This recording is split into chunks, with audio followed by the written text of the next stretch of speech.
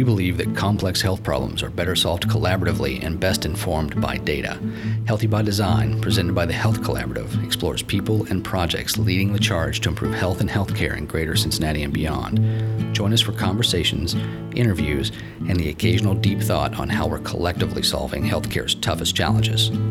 This episode is sponsored by Tier 1 Healthcare. From onboarding on day one to creating a sustained culture of safety and filling any gaps with interim leaders, Tier 1 Healthcare's clinical and performance experts are ready to partner with you to activate your healthcare strategy through your people. Unleash your team's potential and meet your strategic goals. Learn more at tier1healthcare.com. Welcome back to Healthy by Design. I'm Brian, and with me, as always, I have Krista. Today, we're going to talk to Dustin Schell and Barbara Boyne from Tier 1 Healthcare. They're going to tell us a little bit about their experiences in and out of the healthcare industry. And I would like to take this moment to let Dustin and Barbara introduce themselves. Sure. Hi, I'm Barbara Boyne. I got my start a long time ago in nursing and nursing leadership. And with my work there, I early on got really hooked on what I call the understanding about the universal nature of humans, meaning we're all really the same, what we want, how we work, and, what really makes us tick. After my work in nursing, I decided I really love change, and I love leading change. So I had a great opportunity to work in hospital performance improvement, and it was at a time when organizations were just starting to form alliances. So, for example, I got to help with some system integration in this market with TriHealth, and I learned a ton about how people perform in organizations under stress, and it really enlightened me and allowed me to work at all levels of the organization with all different kinds of staff. So now I'm working with Tier 1 and helping organizations improve their quality and safety, and our focus and my focus continues to be on people.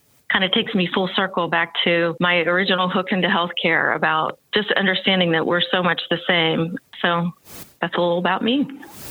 That's fantastic. And that people who enjoy change, you've certainly seen enough of it over your career and helping facilitate that now. That's fantastic. Dustin, tell me a little bit about yourself.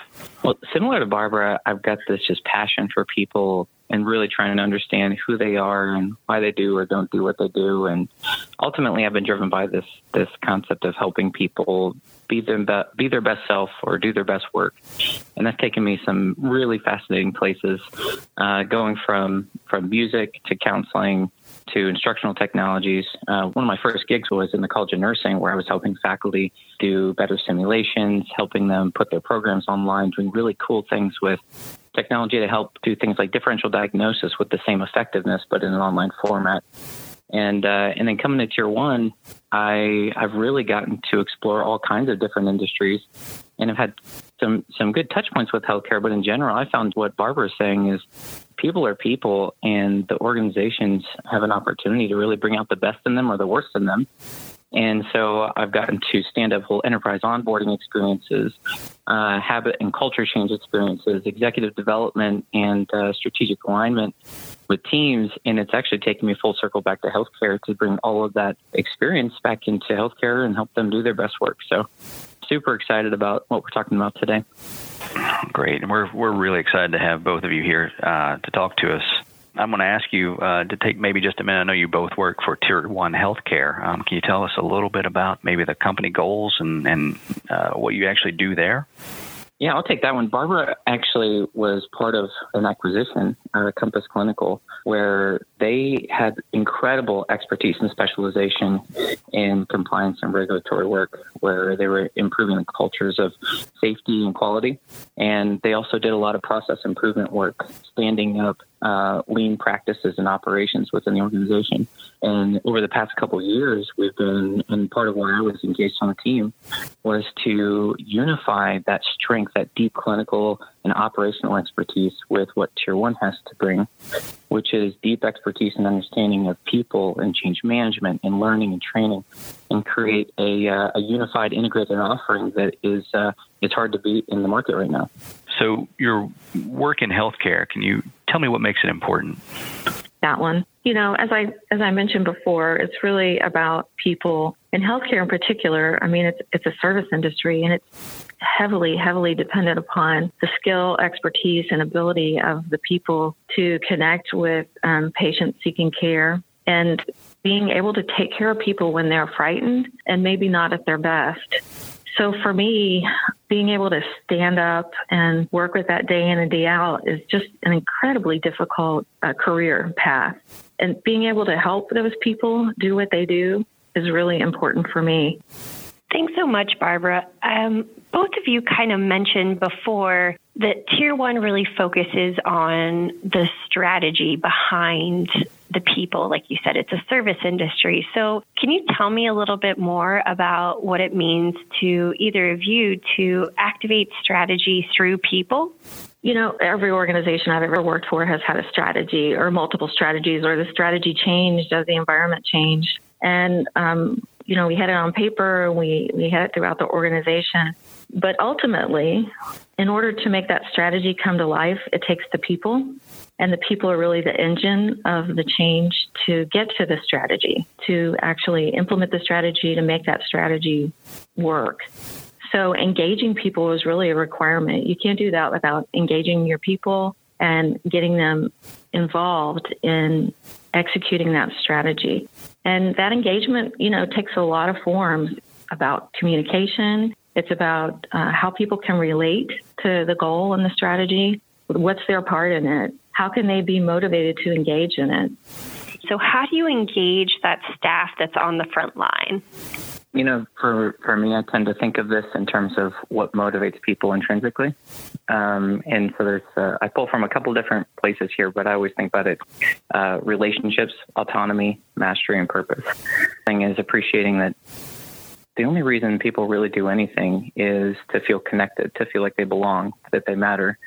And one of the things we say is that work is the context for relationships. And so if you want to engage your people, help them feel like they belong, like they matter, like when they show up, they're making a difference and that they belong to the group that they're with. Autonomy, I started the gamification practice at Tier 1, and I did a lot of studying on motivation here. And a big part of engagement is choice. You know, inherent playing games is the question, do you want to play a game? And choice is a big part of us wanting to play by the rules. And so to do that, if you want to engage your people, you have to create choice for them. And that means not holding them accountable and punishing them when they're wrong, but making the rules clear and then making the principles and values clear and then trusting them to make the choice like adults. And then holding them accountable and having conversations when it's not right. So engagement and choice go hand in hand. Then the other thing is mastery. So I talked to this nurse recently who spent 10 years as a nurse, and then she finally became a nurse manager. And she said, I had no training. And in the first week, I realized I had no idea how the money works. And I had to do my first staffing list. And she's like, I had no idea how to do it. And at that moment, she said she had to decide, am I going to quit or am I going to teach myself how to do it? And I think inherent that is if you want people to engage, you have to help them grow and help them feel like they're successful, because that's how you lose people. When they feel like they can't be successful, they will quit. They'll leave. That's why turnover is so high, and that's why people come out of these leadership gigs, because we haven't equipped them to be successful. And then purpose is the last thing I think about with motivating frontline. And honestly, healthcare is in a really cool place here, because almost everyone you talk to in healthcare is signing up to do this work because it means something to them. So you've got a really incredible opportunity to tap into the why. What I've experienced so far is that because there's this inherent why, this purpose behind the work, it's easy to ignore it, honestly, because you've got it kind of built in. And so all the little changes that happen every day, why we're changing the system, why we're changing this policy, why we're changing this process, get lost, and we just expect people to just do it. And we miss the opportunity to help them connect it back to what really is important. It's not just about cleaning the room so you get a good patient satisfaction score. It's about cleaning it so they don't get an infection on the floor. It's about taking care of people, which is why they signed up for the work in the first place. And so so for me, like, that's kind of like why people do what they do. And if we can tap into the intrinsic motivators, we're way more likely to get an engaged frontline. Oh, that's fantastic. You touched a little bit on, some change fatigue, with things happening in and out of the workshop or in and out of the healthcare industry, and some of the leadership maybe empowering their employees. What I might ask is, do you have some little nuggets or anything maybe a healthcare leaders could focus on, just some little items to maybe hone in on to help them engage their staff? I would suggest going back to the basics and really focusing on keeping people safe and keeping patients safe, particularly creating an environment where the patients get the right care in the right place at the right time. That may sound really simple, but that's a complex concept, and it requires a village of people making good decisions and communicating very, very well among themselves to make that happen. So when leaders create a culture where that does happen, then patients are safer and they get better care, and our communities are healthier. So again, back to the people side of things, you can't do that without investing in our people. So I would say the other focus really should be around selecting and onboarding so that they're getting the best people in those roles and providing the right career advancement and continued investment that really creates a culture of growth, respect, and health. If I could build on that too, I love all of that. And what I'll also acknowledge is, coming from the corporate side of the world outside of healthcare, initiative fatigue is not uncommon. A lot of how we help to kind of shift away from the initiative or project or flavor of the month fatigue is to find ways to integrate in the work. So it doesn't feel like another program. It's just changing the way that we work. And the way that you do that is you start with your leaders, like Barbara said, and you work through the work patterns that already exist, existing meetings, existing huddles, existing conversations, existing documents, so that it's not an initiative. It's about making things better ongoing. And we've really found that to be successful, especially when you start by understanding what people on the front line want to change, and you start helping them see that change happen in the work. I really love your answers. I think stressing it's not an initiative, we're going to ingrain this in our culture and what it's really about is so, so important for people to be able to take ownership of things and be able to really reinforce those skills to set them up for success instead of, being that nurse and being like, I don't have the tools to do my job. I think that's a really great point to stress.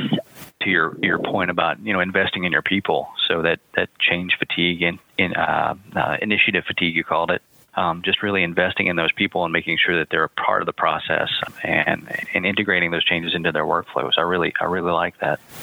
Kind of switching gears, I want to get a little bit more personal. So I'd like for both of you to answer this question, and it can be as long or as short as you want it to be. So what about healthcare keeps you up at night?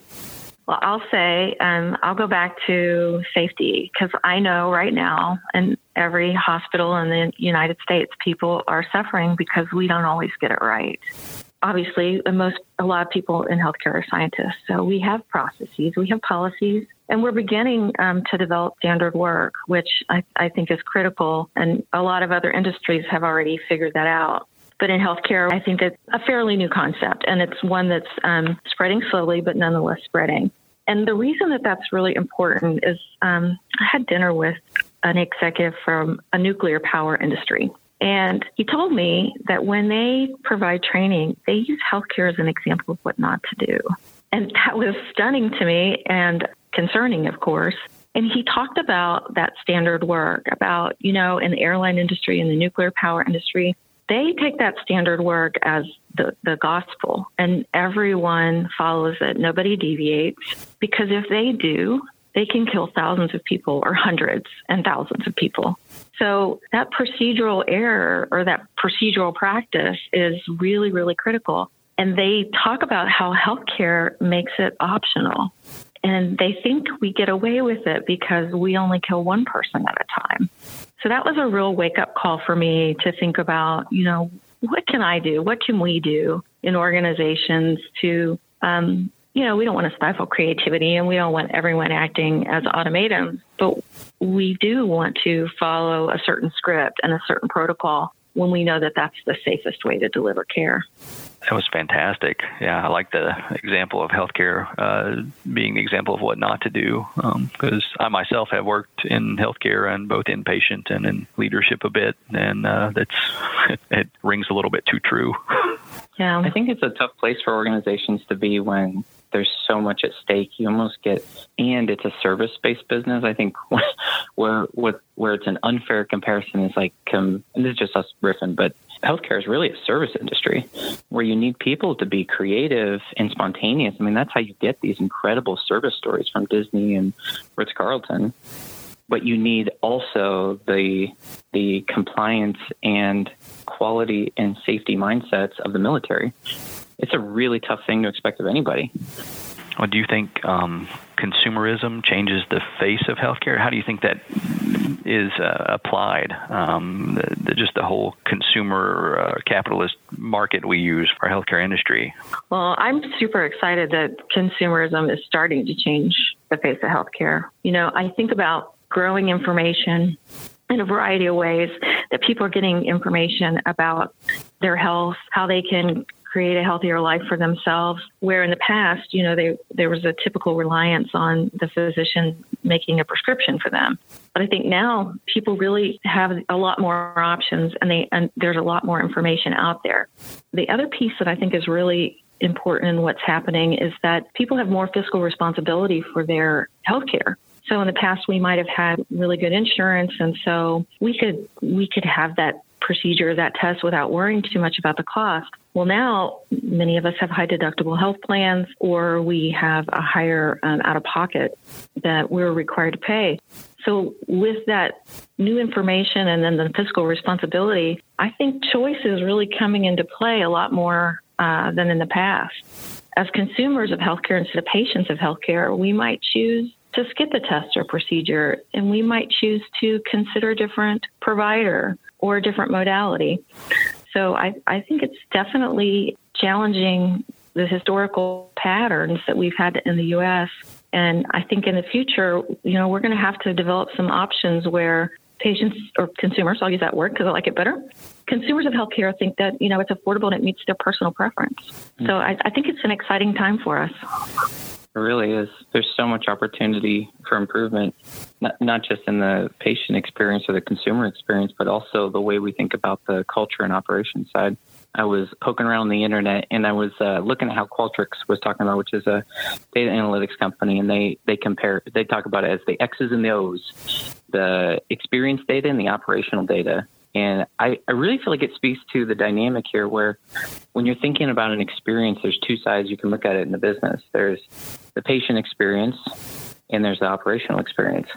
And what I have noticed as I've been digging more into the healthcare world is I would say the healthcare world tends to focus so much on the operational data and metrics. And this shift to consumerism is just begging them to look outside of themselves and to look out and up and around to start shifting a little bit, or maybe integrating, maybe not shifting, but balancing the tension between what a patient experiences, what they value most from you at every step of the process, as well as the operational needs, so that you get paid well, so that you have the throughput you need, and all those other safety and quality metrics that matter. It's just a really cool place to be for healthcare, honestly. Yeah, I've really noticed a shift, especially, and not to open up a whole nother can of worms, with the opioid epidemic. I mean, the data we have on it is just overwhelming at times. But I really admire some of the providers and leadership that are kind of saying, okay, we have to stop seeing this as data, because behind these data points and overdose points are deaths, and people are really struggling. So what are we going to do? So I think when you start to change the mindset of, these shifting away from patient to maybe that, I kind of like that term of the healthcare consumer, and how we can better perform and better take care of them and keep them safe. I think that's really powerful. But I wanted to ask you guys, are there any examples of a healthcare consumer that really touched your heart, or maybe a project you've worked on at Tier 1 that really changed your view of the world?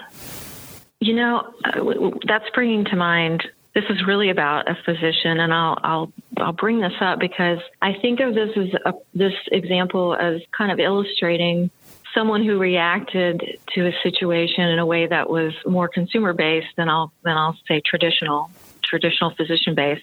Let me just tell the story. So there was an interventional cardiologist who had performed a procedure on a patient, and there was a bad outcome. And the family, of course, was quite upset. And I had not worked with this physician before, so I wasn't sure how the meeting was going to go when we met with the family.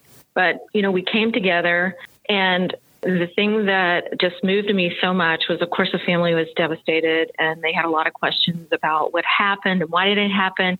And this physician took the route that I just think was the perfect route. He was transparent with them. He said, you know what? I didn't expect this to happen. I've looked at it. I've taken a close look at why it happened. I'm still not sure. It has kept me up at night, I have to tell you. He so candidly said that he kind of walked through, here are all the things I thought about, here are all the things I did. He showed so much about how he cared about this family and what had happened. Ultimately, he did everything in his power. It just didn't come out right. Such a tribute to him for just being human in the way that he dealt with this family. And I think it was just a wonderful example, and it did truly touch me. Dustin, do you have any projects or anything that might have changed your view of the world, or at least of healthcare? Yeah, actually, it's not a healthcare story, but a recent project I was on. I was helping a cruise line think through the best way to pay their hospitality crew. And the reason this was so impactful is because when you think about it, gratuity is something that's been embedded in our culture as a social norm for over a century, right or wrong. And so you might think that it's a pretty normal practice, but this leader I was working with just had this belief that it wasn't going to get the culture they wanted. They wanted an authentic and caring culture that wasn't going after a sob story, wasn't going after the tip. They were doing it because it was the right thing to do. It was the fun thing to do. It was the engaging thing to do. And so we hit a lot of roadblocks in that. We helped them make that decision. They ended up moving away from it. But what it came down to is I just saw the impact of a leader who made a value-based decision, not because it was the easy choice or the obvious choice. In fact, it went against so much of what the current data would tell you is the normal thing to do in this situation. And the verdict's still out on how it's going to play out for them. But when I think about healthcare, there are so many choices like that have to be made around the way that we operate, the way we treat our people, how we balance the X's and the O's. It's going to come down to a leader making value-based decisions, because there's no standard out there for the next generation of healthcare. That was a really interesting tidbit, because I like the idea of, leader. I mean, it takes a leader to make change, and someone has to be the first to step up and make that change in any organization or any industry. But if you could give your best tip for making the world a better place, what tip would you have for us? Oh man, boiled my whole life down into one tip. Okay, here we go. I would say my wife's a counselor. And so I have the benefit of getting that kind of thought partner in life. And one of the things that she has coached me on is that everyone in every interaction is always asking themselves two questions. Do I matter, and do I belong? And if you can help them say yes to those two questions in every interaction, you will make the world a better place. And I think that scales to an organization saying that about their people. I think that's a leader saying that about their team, or, a parent saying that to their kids or their spouse. And so to me, that is what life boils down to, those two questions. Wow. You see why I like working with Dustin so much? Absolutely. He fosters that atmosphere every single day. So I'll just say that, for me, it's simple. Just be kind to each other and recognize that we all have the same needs to feel safe, contribute, be a part of things, love, and be loved. And that's the best. I love that. That's the best.